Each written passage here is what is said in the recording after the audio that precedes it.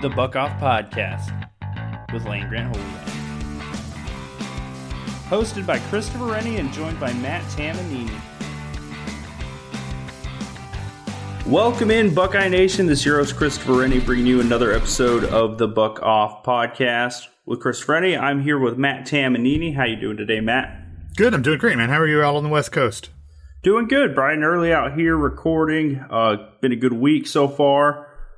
I've done a lot of stuff like I haven't been able to do in like a year or so it's been a lot of fun. So how you been doing? I'm good, but we got to talk about the jumping out of a perfectly good airplane thing. Oh, yeah. So I posted the video to the Twitter page. The amount of fear on my face in the video is kind of accurate in the depiction of how I felt. But, like, really, I had a lot of fun. It was a good time. Honestly, the worst part was riding up there in the plane because the plane is so small. There's, like, nothing you can have but anxiety because you see literally every moving part of this plane. And then you're getting higher, and it's so small, you really feel the elevation. When you're in, like, a big commercial airplane, like, you don't really feel every little bump, turn, move it does. But when you're flying in a plane that could fit 5 people, you feel every single bit of it. The actual jumping out of it, though, I mean, it's an experience. I'm definitely afraid of heights. It was a fear-conquering moment for me. But that initial jump out was still the scariest thing I've ever done, like, without question. Yeah, I think that's a no-duh moment right there, man. Like, jumping out of a perfectly good airplane is, when it's no longer terrifying, that's when it gets scary, because then you realize that your fear level and your risk level has gone way too high to a point where you can't even be scared anymore. Yeah, who knows what the hell you're going to try just to get that adrenaline rush. So I'm glad that it was scary, and I hope next time you jump out of the plane, like, it's going down, because that's the only time you need to jump out of a plane as far as I'm concerned. Yeah. No, that's how I feel. It was a one-and-done thing probably for me, but it was extraordinary. I think my girlfriend had a lot more fun than me doing it, though. Good for her. Good for her. It was like, once the parachute caught, or you feel safe, and then all of a sudden you're like, God, we're up here for a while. Yeah. No, thank you. But yeah, so I mean, it was a good week. It was a good weekend. I enjoyed another part of California, San Diego. So I was out. I was at restaurants. It felt a lot different than a week ago. That's for sure. Yeah. And then, so Ohio State, I mean, we're kind of into that slow news of the offseason for everybody listening to the show today. As you can see, we're trying to provide a lot of fun for you guys on the Land Grant Holy Land feed. And this was an article that Matt wrote this week that I'm actually very interested in, the betting odds, because this kind of tells you where people have real chances of winning and losing money, what everyone thinks is going to happen. So, if we want to get started, Matt, you can kind of introduce this topic if you want, because you wrote the article. Sure. Yeah, so last week, betonline.ag, who loves getting their sports odds out there, they released their conference title betting odds for all of the Power 5 major conferences. Unsurprisingly, Ohio State was the odds-on favorite to win the Big Ten, and it really, really wasn't even close. I am not a super good math person. I'm not a super good betting person. So if some of these are a little off, get over it. But I checked these as much as I possibly could. So Ohio State has 2-3 odds, which means that they essentially have a 60% chance of winning the league. So if you think about that, there's 14 teams in the Big Ten. That means they have a 10% better chance to win the conference than the other 13 teams do combined. So it's really, really unbelievable. And you know, if you put it into like how much you can win odds, let's say you are just wanting to win $100. You'd have to risk $150 to win that $100 because it's such a good chance for Ohio State to win. Your payoff isn't that great. You go down to the next team in the Big Ten odds, that's Wisconsin. They're at 8-1. So you go from 2-3 to 8-1. That means that if you instead of trying to win $100 with the Ohio State case, you would have to bet 150. For Wisconsin, if you bet $100, you would make $800 if they won the conference. So that just shows you what a huge gap there is between Ohio State and the rest of the field in terms of how Vegas sees this. Behind Wisconsin, you have both the team up north and Penn State that are coming in at 17-2 odds, which is just slightly worse than Wisconsin. So they basically, if you bet $100 on them and they win, you make $850. So I think it really is kind of impressive to see Ohio State now, having won 4 straight Big Ten titles, having these types of odds going into the 5th year where they can potentially win the title again. The one thing I'll throw in there as a caveat, Chris, is that I think we all kind of understand that there's a difference between like betting odds and odds to win. Betting odds are designed to get people to spend money and then lose it. Yes. So what odds makers want to do is get it so that there's as many people on one side as there is on the other side, so they actually make money no matter what happens. I think that might be some of the things here where they might be making the odds for the other 13 teams so attractive that a lot of them are going to lose. So people might be like, well, hey, look at that. Who knows? Minnesota's at 20-1. I'll take that. I'll take a flyer on that. Ohio State might not actually be, a 60% chance to win the conference, but in terms of betting odds, that makes sense because so many people kind of just expect Ohio State to win, and we know that Ohio State fans are very arrogant and always willing to put money on stuff if they think they've got a good chance to win. Yeah, so like one thing I think it was interesting that you wrote in the article is like at this point it feels like it's pretty much free money. So Vegas still needs to like protect themselves with that 2-3 odd, and then as you go down, like if someone puts $100 in Illinois somehow miraculously in Brett Bielema's first year. Bert. I'm sorry. No, I'm sorry. His name is Bert. Yes, thank you. Bert Bielema. If he somehow pulls like the most miraculous turnover ever, I mean, everyone in Las Vegas is going to lose. Well, not because no one's going to take that bet because the only people, there's going to be 6 dudes in Champaign, Illinois who put big money down on that 100-1. And I think the real perspective, and I think the reason this is such an interesting topic to me is, like you said, the next closest competitor in the conference is at 8-1. That is a very wide discrepancy. It is, and Wisconsin, to me, like I'm looking at 8-1, and I'm seeing the discrepancy here, and it kind of comes to that point you made where you said, it's like odds to win the conference are different depending on how you look at it. There's money involved in this; it's going to be a little different, but that is still such a wide gap from the best team to then. And this isn't the only conference where that's the case. So there's a huge conversation here. And the Big Ten title odds came out. All the other ones came out from BetOnline AG as well, I believe. And there's tons of lines like this. This is how almost every single conference looks. Granted, the favorite's kind of a little different on each one. But people are talking about the Big Ten. Ohio State has an easy ride. Clemson has a cakewalk, but that's the same. Alabama's got pretty similar odds to everybody else.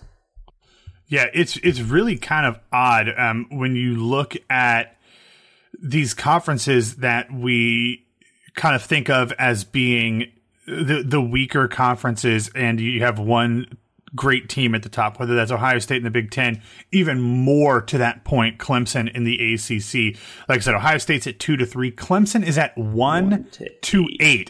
It's absolutely absurd. To take home $100 in your betting, you'd have to wager $800. There is no sane person, in my mind, who's not a diehard Clemson fan. And if you are, that doesn't make you a sane person, honestly. Yeah, that makes you somebody that I don't want to be a friend with. But you'd have to bet $800, which is not worth it. And then, then you've got, let's look here, Alabama's at 4-5, Oklahoma's at 5-7.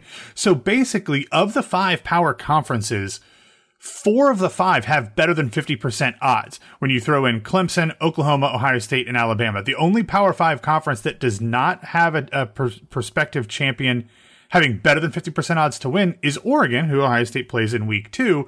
They're at 9-4. So if you bet $100, you'd win $225. So it really is kind of crazy when we're talking about parity in college football, where, and again, these are the odds. This isn't necessarily who is going to win, but like you've got the Power 5 champions as Clemson, Oklahoma, Ohio State, Oregon, and Alabama. Like, okay, duh. That's literally what happens almost every year. So it's super interesting from a betting perspective. It's fun thing to talk about here in May, but I feel like it will be, again, a shocker if those teams, or at least 4 of those 5 teams, didn't end up winning their conference and end up being the 4 teams in the college football playoff. I think you'll at least get 3 of them from that group of 5 teams, because that's what we have every year, and that's great for Ohio State fans. I'm not arguing, I'm not complaining, but it's just like, for the most part, you're going to get Clemson, Oklahoma, Alabama, Oregon, Ohio State as some mix, at least 3 of those teams in the college football playoff more years than not. For sure. And I guess for me, I mean, as an Ohio State fan, parity in the sport is like not meaningless to me. Obviously, I like a fun Saturday of college football. Yeah. But if we could have as little parity in the Big Ten as possible, I'm okay with that. I want Ohio State to dominate as much as humanly possible. And like, I'm looking here, and we've had a lot of articles this week about the college football playoff expansion. We have a lot of articles all around the internet about college football playoff expansion. And I'm looking at where the money's going, and that's what Vegas betting odds sort of mean. It doesn't seem like adding more teams right now would change much, because I still think at the end of the day, Clemson's going to win the ACC. I mean, if you go down the list, who's their biggest threat? North Carolina. They lost 2 NFL running backs. You've got a few other teams there. Alabama, who's their biggest threat? Georgia, who we've seen, drops a game to someone they shouldn't. Can't beat Alabama. Kirby Smart cannot get past that Nick Saban. I mean, a lot of people can't, but he can't get past Nick Saban. Former assistant thing. And Georgia has to play Clemson out of conference this year. So even if they win the SEC, if they lose a game in conference on the way, but they also lose to Clemson, like, depending on what else happens, having a 2-loss SEC champion, while I still think in a lot of cases they still get in, but that's still something to think about. Like, there's a chance that if Georgia wins but drops a game to Florida, say, but then also loses to Clemson, like, there's a chance that they might not get in anyway. So it's a really interesting thing down in the SEC about who could come out of there, especially this year with kind of some interesting non-conference schedules. And I think the other 2 points here is like Oklahoma is doing to the Big 12 what Ohio State's currently doing to the Big 10. You've got your nearest rivals, and it's just interesting to me. And I think this is kind of lead into the next topic, because Ohio State in the Big 10, we've won, 4 straight Big 10 championships? Yep, 4 straight. That is an entire college life. Yeah. That's all 4 years of school. Someone saw Big 10 championships. Yeah. We used to kind of measure it if a class won 4 straight gold pants, which they obviously have as well. But now it's like 4 straight gold pants and 4 straight Big 10 titles is like, oh, okay, that's how dominant you are. Yeah, that's the standard of excellence. And I think the regular contenders, you've got Ohio State, and then you have Penn State, that team up north. They're always kind of in the mix in the Big Ten East in the preseason. We know that. On the other side, it's been Northwestern and Wisconsin kind of on a rotating basis. Nebraska hasn't taken the jump. Purdue hasn't taken the jump that everyone sort of assumed with that takeover with their Scott coach. Scott Frost and Brom over in Purdue. Saw Minnesota kind of jump up there for 1 year while they were starting to row the boats. Yeah. And, Indiana had a really awesome year last year, but I mean, they're still probably a couple years away from becoming an inaugural threat. So it's really kind of to the point where I know Ohio State has a new quarterback coming this year. We're going to have a lot of guys rotating in that haven't played a lot of meaningful snaps into the next season. And I'm kind of interested here because who's it going to be? Is it going to be a Northwestern Wisconsin type identity? Not the best recruiting. That Ohio State seems to out-athletic every single time they play. Yeah. Like Northwestern had its best opportunity this year when Ohio State had all the COVID issues at the end of the year to knock them off. Didn't happen. Wisconsin earlier, or kind of in the middle of Ryan Day's run, was probably the closest it's been, but now they have a 5-star quarterback. Could that take them to that next level? Our nearest rivals both seem to have taken a step back. Penn State with Sean Clifford at quarterback kind of feels like they're plateaued. At Team Up North, we don't know what they're doing. And Indiana, I don't know. They could have been everybody's darling last year and fall back to being Indiana. So on that, of everybody, who's the team you consider the threat, I guess? Because I just don't see one. No, I mean, honestly, I don't either. Here's the thing. Ohio State is just better. And, there's always the huge discussion about how much stars matter, how much the recruiting rankings matter. And no matter how many people want to throw out look at all these 3-stars who get drafted, or look at all these 3-stars who end up on all conference teams. Yes, of course, there's more 3-star guys than there are 4-star guys, and there are more 4-star guys than there are 5-star guys. That's how this works. The thing is that the teams who consistently have the best recruiting rankings, consistently have the best NFL draft stock, those are the teams that consistently win their conferences and go to the college football playoff. Ohio State, in my mind, is not in any more danger this year because they have a new quarterback than they were necessarily last year when they had Justin Fields as quarterback. Remember, Justin Fields came in as a second-year player, having barely played quarterback at Georgia, and when they did, it was more of a running threat. He was a former 5-star guy. Ohio State presumably is going to start C.J. Stroud, who was coming in as a second-year player who barely played quarterback the year before, and when he did, it was as a running threat, and he's a former 5-star guy. While he was not necessarily as highly ranked as Justin Fields, there's only like 35, 32, 35 5-star guys, and CJ Stroud was one of them. So he's pretty much in that same realm as Justin Fields. I don't necessarily anticipate seeing a ton of step back. Sure, there probably will be some because Justin Fields, in my mind, was the best quarterback in Ohio State history.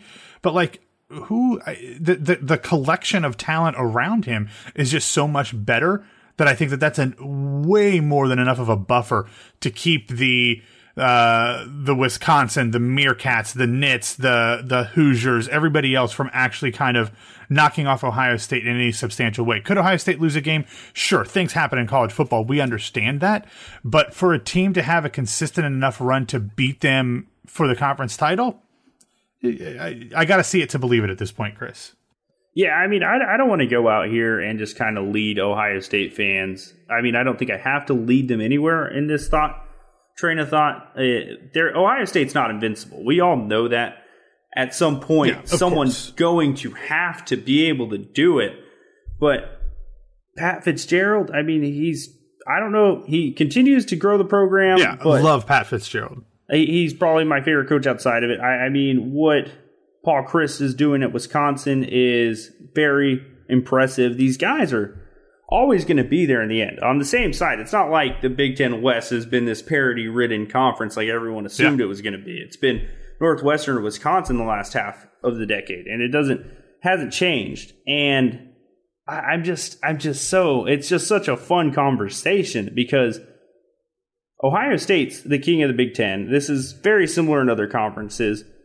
And I think I just don't see anything really changing this year. I know COVID was a weird year. It kind of opened up a lot of opportunities, but it didn't at the end of the day. It was the same teams. It was Ohio State, Clemson, Oklahoma, Notre Dame in the end. And I'm still getting just as excited about the fall coming as anybody else. So I don't know. And I think we got to touch on our nearest rivals a little bit. I think Jim Harbaugh. I think James Franklin. I don't know if Ryan Day kind of broke him in his first year or not, because I think they were all excited when Urban Meyer left. Like, hey, we got a guy who hasn't really changed anything yet. And we have a guy who hasn't done anything in college football, really. This is our chance to take our stab at being the top team in the Big Ten East. And then that didn't happen. Immediately, Ryan Day shut that down. So what do you think our nearest rivals have to do, Michigan and Penn State, to sort of close the gap, I guess? They've got to recruit better. I mean, that's really what it all comes down to. For all of the jokes that we make about some of the on-field decisions that we see out of James Franklin at Penn State, he is a horrible late-game coach.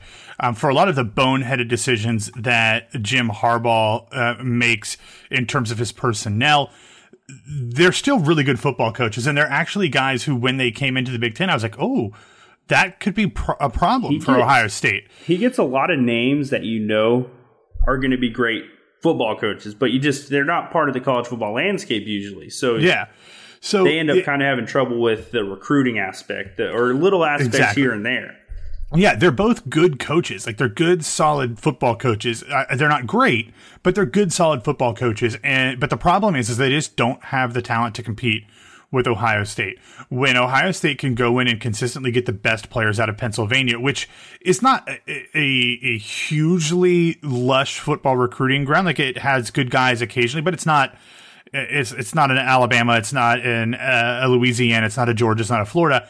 But it's got some good players. But Ohio State routinely gets the best players in Pennsylvania to commit to Ohio State. Michigan does not have nearly as many good players as the state of Pennsylvania does, but Ohio State still gets a number of the best players out of that state. So they can't even really beat Ohio State in terms of recruiting their own backyard when they should have a built-in advantage, because you assume players have grown up as fans of those teams. And really the difference is recruiting. Until Penn State and Michigan are able to recruit at least a level that approaches Ohio State's, they're never going to be able to beat Ohio State consistently. Can they beat them in a one-off year? Of course. Anything can happen. But in a consistent manner, they just don't have the horses to make it work in a way that Ohio State has honestly, in the past 20 years, but especially in the past 4 seasons, where they've just kind of run roughshod over the rest of the conference. So when you start seeing Michigan and Penn State rise up that blue chip ranking, which is basically where it says you have more 4 or 5-star players than not. And they both do. They're both above the blue chip line of demarcation, but not in the same stratosphere as Ohio State, as Georgia, as Alabama, and even Clemson isn't as high as the rest of those teams, which really speaks to how much as I hate to say it, Dabo really is excellent at developing players. So, but until they start getting closer to the level of Ohio State in terms of how they recruit, it's not going to happen, at least not consistently. Again, 1 year, who knows what happens, but from year to year, they just don't have the guys to get it done on the field. Yeah, the interesting aspect is like, if you look at Michigan and Penn State's recruiting over the last 4 or 5 years, a lot of people in a lot of programs would consider that like a great success. It doesn't help that Ohio State's an absolute insane juggernaut recruiting, especially on the offensive side of the ball right now. Like, half the time walking out, and this is where I think a large discrepancy comes in, Michigan and Penn State are putting out more talented players. It's like, you brought up the blue chip ratio. I'd say 90% of their schedule, their roster is going to be better than who they are playing. Absolutely. And that works for 9-3, 10-2. But you have teams like Northwestern and Wisconsin who are great at identifying their players, their talent, and doing that, and playing football with their philosophical way without any excuses. Like, they're going to be gritty defensively. They're not going to bend. They're not going to break. They're going to get on the field. They're going to get off the field. You know exactly what you're playing against. When you play a Michigan or Penn State, it seems like they have to try to throw everything out the window when they play us. And I just think it's a strategy that's set up for failure.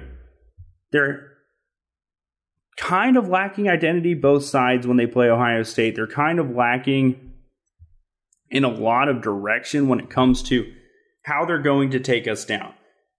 Northwestern Wisconsin, they have their plan. It just hasn't worked.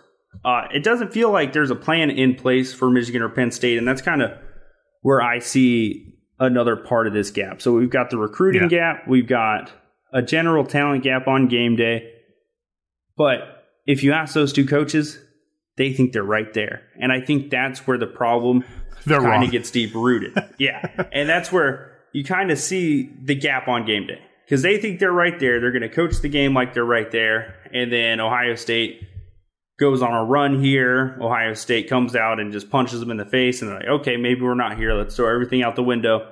We got to try to win this game. And it just ends up making it way worse.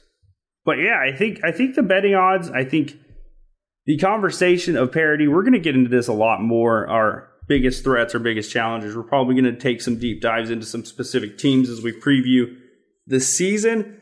But right now, I think I just can't, off the top of my head, look at a roster in the Big Ten and think Ohio State isn't playing in Indianapolis in a pretty much scarlet and gray dominated crowd like always in our second home this year.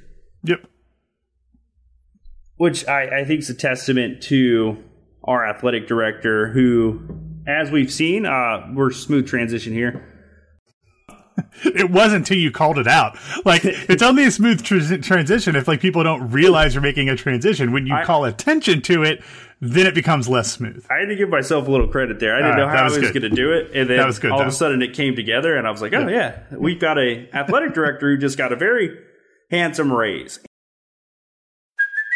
Hey, it's Kaylee Cuoco for Priceline. Ready to go to your happy place for a happy price? Well, why didn't you say so? Just download the Priceline app right now and save up to 60% on hotels. So whether it's Cousin Kevin's Kazoo Concert in Kansas City, go Kevin, or Becky's Bachelorette Bash in Bermuda, you never have to miss a trip ever again. So download the Priceline app today. Your savings are waiting. Go to your happy place for a happy price. Go to your happy price, Priceline.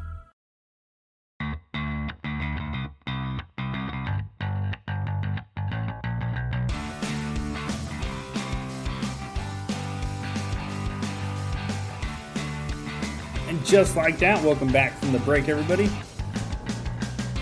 If I remember right, when Gene Smith was hired, it was not the most... I mean, I was 9, but... So what year was it? What year was it? 2005 is what... 2005. That was a year after I graduated college, so good to know. It's funny because I remember Gene Smith getting hired. I remember people not being the most happy about it. And I generally, looking back on it, I don't think he had the most, I can't think of the word here. He didn't have, I don't want to say best start because it's kind of hard. It's a job where you kind of just get thrown in here and they're like, make stuff better. And when you're at Ohio State, a lot of the stuff's pretty good already. So you kind of, it's really a challenge to find what to make better. Yeah, since you were prepubescent, I will just kind of give you a reminder as to who he was replacing. He was replacing the great Andy Geiger, who really turned Ohio State into the dominant programs in multiple sports that it is now. There had always been success at Ohio State, of course, but the things that Andy Geiger did best were hiring and building new facilities. Andy Geiger was the one who built, for better or for worse, the Schottenstein Center. He's the one who did the major renovations of the shoe. He's the guy who hired Jim Tressel. He's the guy who hired Thad Matta. He's the guy that really put these bigger programs at Ohio State on a trajectory to be successful. And Ohio State also, during Geiger's tenure, also built the Jesse Owens facility over on West Campus. That whole area over there around the Schott with Bill Davis Stadium, with the softball field, with Jesse Owens, that at one point, at least when I was around, they called that Geiger Land because he built that. So replacing Andy Geiger was a huge deal. And then Gene Smith comes in from Arizona State. He's a Notre Dame guy, which I don't think sat well with folks at first. Did not sit well from what I was reading last night. Yeah, but he came in and has basically continued the things that Andy Geiger has done well. Hiring the right people, hiring the best people, and continuing to build and improve the facilities. So in all aspects, I think as far as you can say, the hire of Gene Smith now what stage it was, 2005. Yes. So we're at 16 years into his tenure. Like, it has been a rousing success, and especially when you consider how involved he is in the administration side of the NCAA, all the committees that not only is he on, but he chairs. He is a major part of college sports, and he has only helped the status of Ohio State as an institution, as well as the teams that he is in charge of on the field and court. Yeah, it's been absolutely crazy to me because, I mean, he's had, unfortunately, a couple scandals he's had to migrate through. Or sure. What the heck? Yeah, and he had the tattoo gate, or the tattoo scandal with Terrell Pryor and those ex-Ohio State players, which, I mean, God, if you're an athletic director and you have to go through that, he had to make the unfortunate decision to fire Jim Tressel there, or I guess... so, yeah, technically he resigned, but he was resigned, fired. But, yeah. And he had to make the second hire. Obviously hit a home run with Urban Meyer. And Ohio State's football hasn't been the same since. And then you continue to... In a good way. In a good way. In a good way. Like, a lot of people, it hasn't been the same since, would take that the wrong direction. It's been even better than we could have imagined. The best parts about Gene Smith come probably in the fundraising aspects that we don't get to see every day. Look at the Covelli Center, look at all these new facilities, all the additions to the facilities that are already in place. The accomplishments from almost every single sports team on campus. I remember in my 2.5, 3 years on living on campus, there is something going on every single day. We have an elite wrestling program, we have an elite diving team, I believe. We have a tennis team that's competing for championships. We're always kind of there in the end in every single sport. And that's testament to the guy who's running it all. Because it comes down to it. Yes, we're going to see the hires for the money-making sports. Those are going to be the ones we judge them on. But all those other championships, and I don't want to call them supplemental championships, but the ones the school gets with the Olympic sports, the non-revenue-based sports, are huge for standing, prestige, and all that stuff. And Gene Smith's raised the level. The baseball team's improved. And I can't sit here in California and say people know about Ohio State baseball, but it was starting to garner some buzz on campus. When I first got to school, Ohio State's men's soccer team was the century. They had a winning season in years. The last couple of years, they've improved. And when you look at his contract structure, there's a lot of incentives on top of that, and a lot of it has to do with conference championships, getting there, and it's for sure going to take a lot. Yeah, pulling up this article I was reading from 11 Warriors, I'm going to cite it here real quick. Who wrote this? Dan Hope, always good, beat guy. You guys probably all know him. He gets academic bonuses, he gets finish bonuses. Women's basketball championship, $20,000. Big Ten championship, $15,000 for an NIT berth. This is just an example. A lot of the sports have similar incentives. So I think it's interesting, too, how the Big Ten football championship's $20,000. And a lot of these other championships, the major ones, are $20,000. So he can't be over-focused on football, even though we all know he is. And I just think the incentivization, all this stuff, it's for sure a well-structured contract for the job, and I'm not mad about him getting a pay bump at all. No, not at all. He's at like, what, 1.85 million base or something like that? Yes. Look, that's an absurd amount of money for anybody in any field. I get that. But like, when you're talking about somebody who operates one of the largest athletic departments in the country in terms of like how many sports and how many athletes that they sponsor, especially like when the thought was that Stanford was going to cut a bunch of sports, Ohio State was like head and shoulders the largest in terms of varsity sports that they sponsor. I think now that Stanford has reversed course, which actually was the topic, one of the topics on the podcast, the Play Like a Girl podcast in this feed the day before, I think Ohio State and Stanford now have the same amount, but like, if someone's going to run the largest athletic department in the country and be one of the handful of few athletic departments in the country that actually is profitable, then yeah, give him $1.85 million plus incentives. Like, I am totally fine with that. He's earned it. He's worth it. And I'm not naive enough to think that this didn't, get influenced by the fact that he was, at least through the media, being courted as the potential Pac-12 champ, or a Big 12. Let me do it again. He was being courted as the potential Pac-12 commissioner. I don't know if that was ever real, but having, roots to Arizona State, I could see why that made sense. So whether that was real or just his agents putting that out there, it seems to have worked for him, but I ain't mad about it. Like, this is totally fine with me. He's in his early to mid 60s. So I think by the time this contract is up in 2026, like he'll either just be turning 70 or something. Like, this day and age, like, that's nothing. And he seems to be really energetic and still at the top of his game. So there is nothing about this that upsets me or concerns me. Yeah, and I think you bring up an interesting point with the Pac-12 commissioner role, because I think when you look at that, I mean, the best negotiating tactic is having a pretty well-paying job on the other side. See it all the time with coaches, exploring other options or whatever. Yeah, I think that's also going to be a part of the reason we're always going to see Ryan Day's name attached to the NFL, where we're always going to see Chris Holtman's name attached to a job search, because it's leverage. And at the end of the day, Gene Smith probably used that as a nice little bit of leverage, got a little bit more of a pay bump than he probably would have. And at the end of the day, the reason I appreciate Gene Smith, before we get on to the next topic, is the way he's handled scandal. You can't really train someone to do that. You can't really teach someone PR as much as you want to. He's had a rough go of it as Ohio State's athletic director.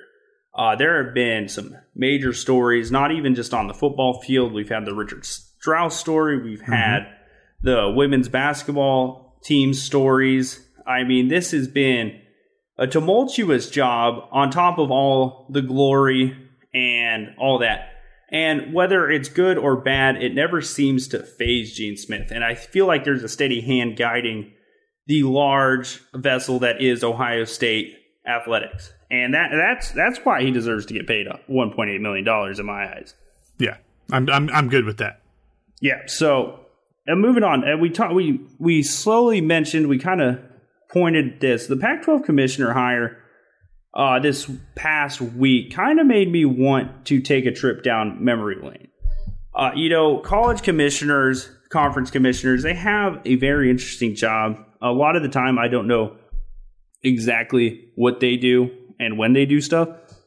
But, at the end of the day, they're doing the same thing, but for all 14 schools in the Big Ten. So that's what Kevin Warren's job is. His job is to take care of the Big Ten. A lot of fans felt like in his first year, he did not have the Big Ten's best interest in heart.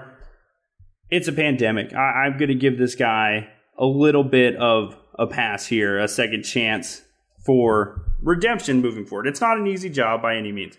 And he's not taking over for someone who was just some slouch. Jim Delaney was a very interesting figure, but when you look at what he was able to accomplish, he was the first major commissioner to have a network partnership for the conference. He grew the Big Ten brand over 30 years. He, through expansion, added blue bloods in Penn State, Nebraska, got us to the East Coast, the truest of the blue bloods. Can't forget them. Rutgers. Maryland, he got into two huge TV markets. A lot of people are like, why are Maryland and Rutgers in the Big Ten? It's because of money. It's all about the Benjamins. It's the Benjamins. And I think the Pac-12's new hire, George Kliavkoff, is also an outsider. Kevin Warren was from the NFL, so he's going to have this career-long someone he could kind of be seen against, which I think sucks for him, because if George Kliavkoff can make up for Larry Scott's mistakes, and by God, there are a lot of them, he is going to be seen as one of the better commissioners in sports history. Where Jim Delaney was great before Warren, TV deals, all that stuff, where Larry Scott was not good, TV deals, and expansion. So I guess what I'm leading into is we could just kind of jump into the Pac-12's new hire and kind of compare it to Warren's. Have you seen the Pac-12's new hire, George Kliavkoff? How much do you know about him, Matt? Yeah, I mean, I only know what was out around the time that he was announced, but, I think comparing him in terms to Kevin Warren in terms of like when they were hired makes a ton of sense, like a year and a half apart. But their backgrounds are super different. Obviously, Kevin Warren does not come from a collegiate sports background. You mentioned Jim Delaney. He had previously been the Ohio Valley Conference Commissioner. So, like, he had been a conference commissioner before he was hired by the Big Ten. So he came into that job knowing what it was. Kevin Warren obviously did not, but he still came from sports administration. It just happened to be on the NFL level. George Kliavkoff comes from like the entertainment side of sports, and in a lot of cases, not sports. He's worked at a number of television networks. He's worked for MLB TV, which is, you know, in a lot of ways, if you talk to people in the media and in the technology space, like one of the greatest things that has ever happened to streaming is MLB TV and how remarkably adept at it has been over the years at leveraging technology. He worked for like NBC and Hulu. He's coming from the world of, was it MGM? I can't remember which casino. Yeah, I can't remember either. Yeah, so I mean, like, but he's got all of these interesting backgrounds that make sense for something you would want somebody to have in terms of running a conference. But he's never run a conference. He's never run athletic administration. So while Warren and Kliavkoff both are going to have some on-the-job learning to do, and hopefully Warren's done a lot of that already, I at least give Warren the benefit of the doubt in terms of, like, and I think he was a college athlete. His son is a college athlete. So I think he has a little bit more of an insight into how this stuff works. But, you know, and I think I've mentioned this before, I don't know if it was with you or somebody else, my first job out of college was working for the Big Ten. I worked for Jim Delaney, and granted, he wasn't in the office a lot because he was often, you know, at meetings and meeting all these people, but like he was revered in that office. Like Commissioner Delaney was an icon. Like he is one of the greatest commissioners in the history of college sports. When he was active, and he's still active, he runs a consulting firm now for college sports. But like he was one of the most important people in college athletics, and that's, you know, kind of similar to what we were talking about with Gene Smith replacing Andy Geiger. You've got to be really on your game to step into those type of shoes. And unfortunately, Kevin Warren was handed a playing field that I don't think anybody could have handled perfectly, especially as a first-time commissioner. And again, Jim Delaney was not a first-time commissioner when he came to the Big Ten. So I'm with you in terms of Kevin Warren kind of getting a little bit of a pass, because not only was COVID just something you just can't prepare for, and it's something that you really... I don't fault him for being, you know, erring on the side of caution. But there's also, they have to consider that like half, I think, of the Big Ten college presidents were new within the past year and a half when they were deciding all this COVID stuff. So like he was dealing with people who didn't know each other, who didn't know the landscape as well, and who might not have really kind of understand the bigger picture of the Big Ten. So I kind of give Warren the benefit of the doubt there. Kliavkoff is coming in to replace Larry Scott, who, I mean, doesn't have the exact same resume, but has an outsider resume as well. And that just didn't work. So I'm kind of surprised they went that way. A lot of times when you, whether it's a coach or a commissioner or an AD, you often see institutions going in the opposite direction of what had failed before them. Or like, you know, if you'd had a head football coach who had been an offensive coordinator before, you go the other route and get a defensive coordinator to come in. I'm kind of surprised they went with an outsider again. Yeah, that big that overcorrection they usually tend to do. Yeah, but like this time, I don't know. We'll see, I guess. Well, I feel like, you know, we kind of went with the safe choice in Kevin Warren. He's kind of got all the resume you'd want from a person who you're going to put in charge of running a big business, and that's what the conference is. The Pac-12 went with Larry Scott because he ran the ATP, the pro tennis circuit, and they thought, wow, he could do really well for the non-revenue sports. And in that, they kind of... the Pac-12 is huge. Like, they dominate a lot of these Olympic sports. Yeah. So what they brought Larry Scott in to do, he's done great. But as the college football playoff started taking over, he never really gave the revenue sports the attention that they needed. And, you know, being on the West Coast, knowing kind of the landscape over here, football can be secondary a lot of the time. There is so much to do in Los Angeles, where you've got your premier program, USC. You've got 2 NFL teams now. You got 2 NBA teams, 2 baseball teams. You got 2 of everything. You've got 2 pretty good colleges to go to in USC, UCLA. So you've got different challenges than the Big Ten, who's always going to be like, hey, we love football, we love basketball, and all the other sports are cool too. That is not the same challenge as Kevin Warren has to do. And I think that's where I kind of see this Pac-12 commissioner hire as kind of a good one. Because Larry Scott failed on the entertainment side. Larry Scott failed mightily on the network deal when everyone else was partnering with ESPN, partnering with Fox Sports, partnering with networks. And they missed it. They missed really bad with the Pac-12 network. I am a guy who will watch football from 9 a.m. to 9 p.m. on the West Coast, 12 a.m. to 12 p.m., even the Pac-12 After Dark game on Saturdays. And there are times where I'm like, God, I can't even find this football game.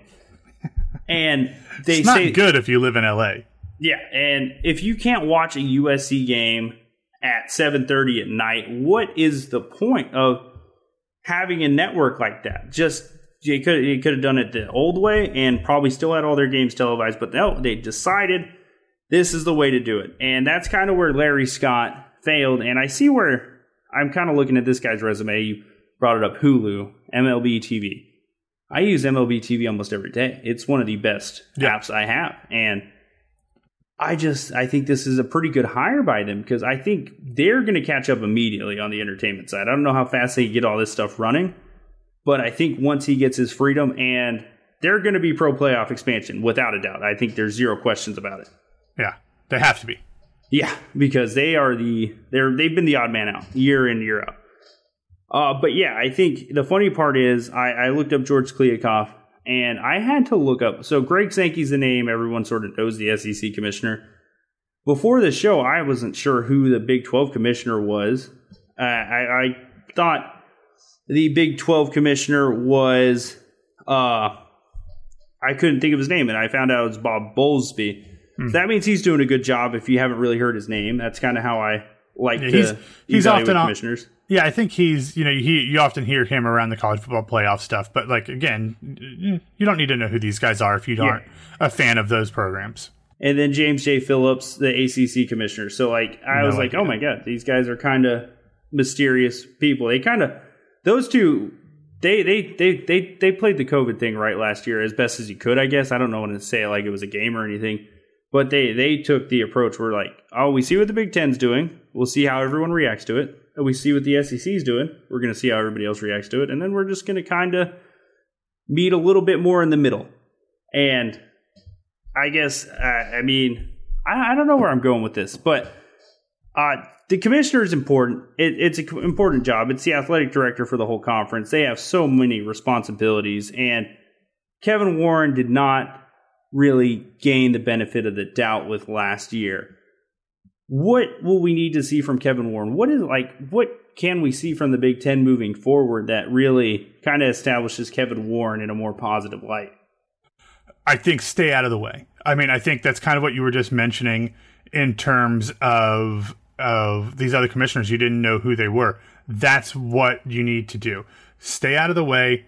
Let everybody else do their jobs. You be the guy in the background and let the ADs, let the presidents make the decisions. Don't try to be Jim Delaney. Jim Delaney was the face of the conference.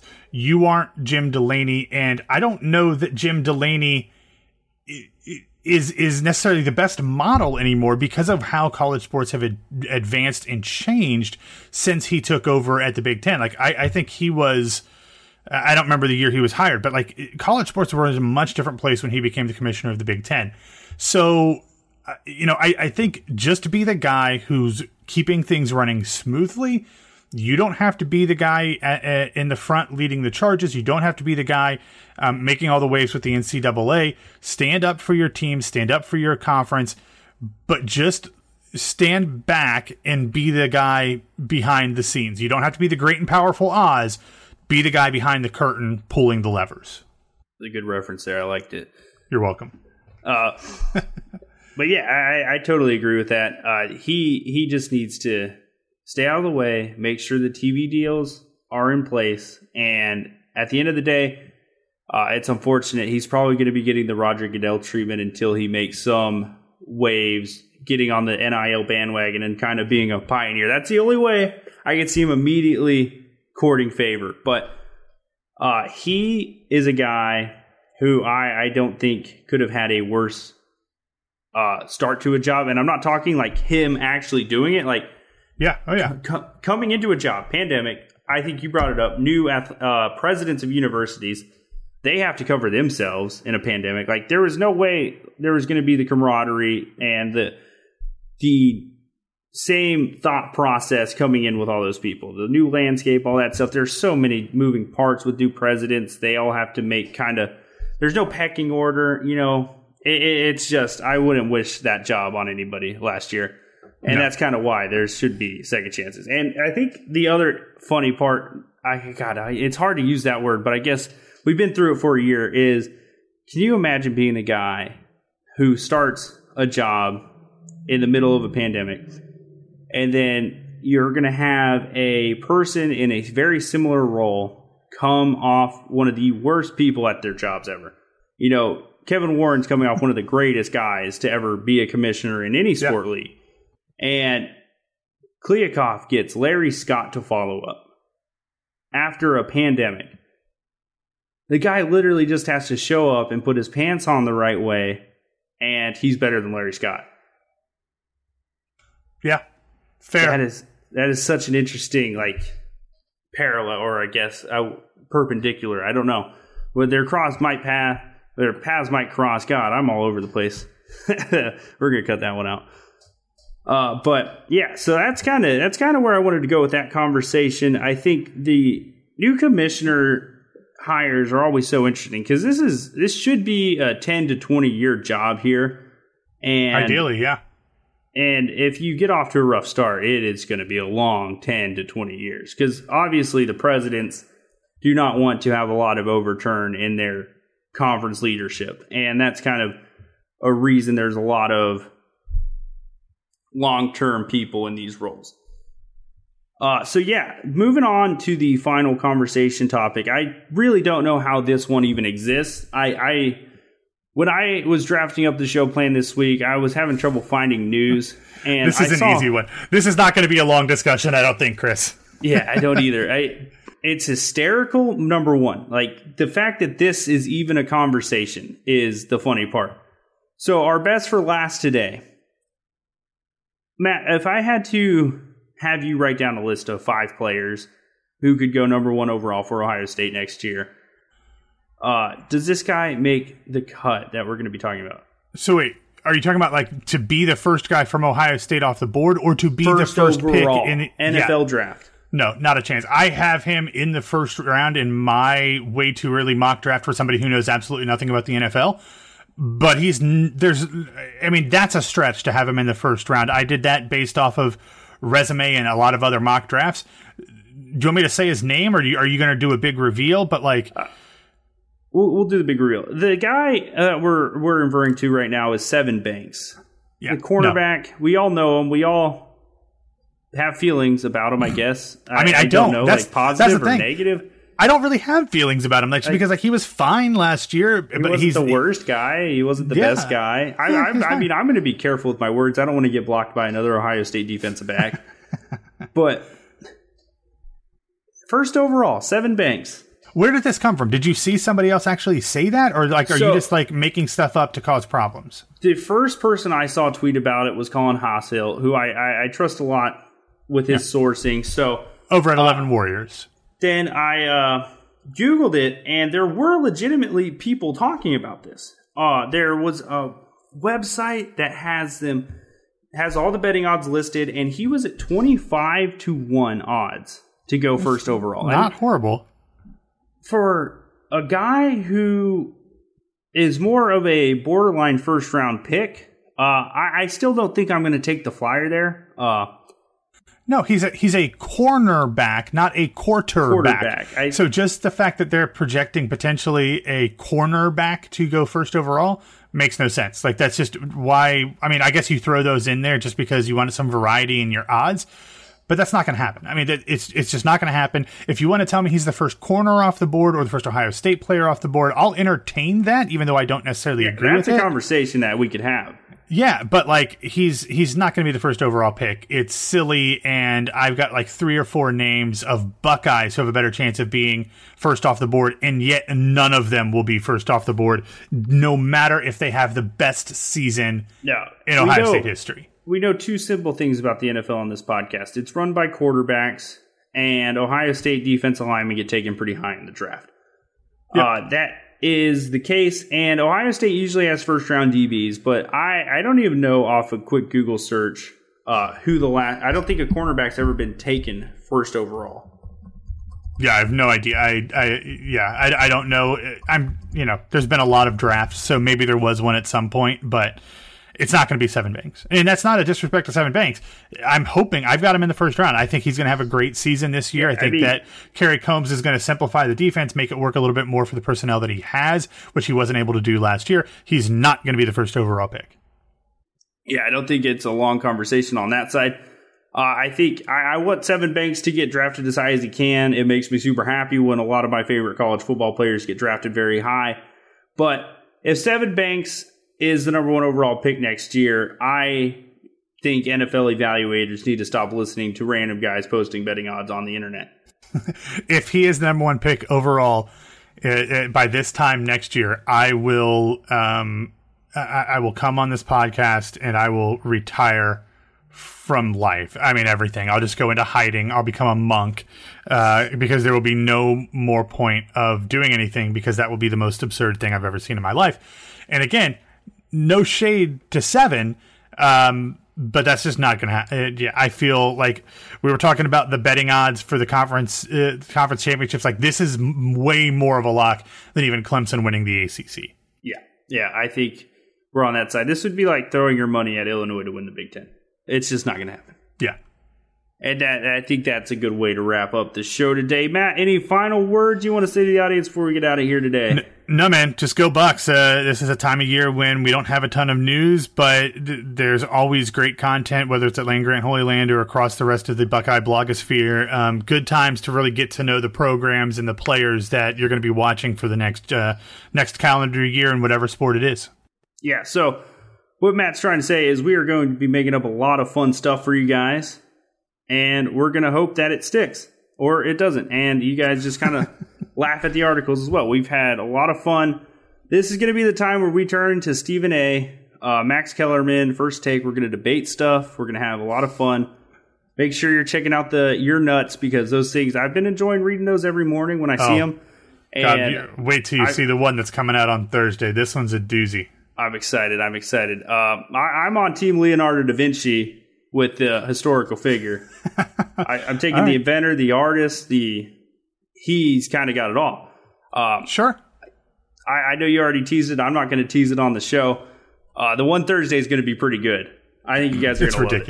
It's ridiculous. It's ridiculous. And yeah, that's the off season for you guys. So we're going to have a lot of fun with you guys here on this show. We're going to be previewing a lot. We're going to be doing a lot of different things, so make sure you're following along on Twitter for all the show updates. LandGrant33 for the whole website. Buck Off Pod for all things this show and Ohio State and random stuff I do all the time, because I don't really use my personal Twitter anymore for all that much. So you're kind of getting my nonsense spewed on all college sports on Buck Off. And make sure you're following our personals, though. Chris Rennie, CFB, and BWW Matt. Yep. And then we are good to go. Thank you all for coming today and joining Matt and I on another episode of Buck Off. But before you go, make sure you're following Land Grant Holy Land on Twitter at LandGrant33, and you're subscribed to the podcast feed. We've got a lot of good shows, a lot of content coming from you from different directions, including Hang Out in the Holy Land, Play Like a Girl, and Stick to Sports with a lot of talented individuals. Also, check out the website for fun articles every day, as well as 360-degree coverage of Ohio State athletics. Once again, thanks for joining us today, and I'll see you guys next week.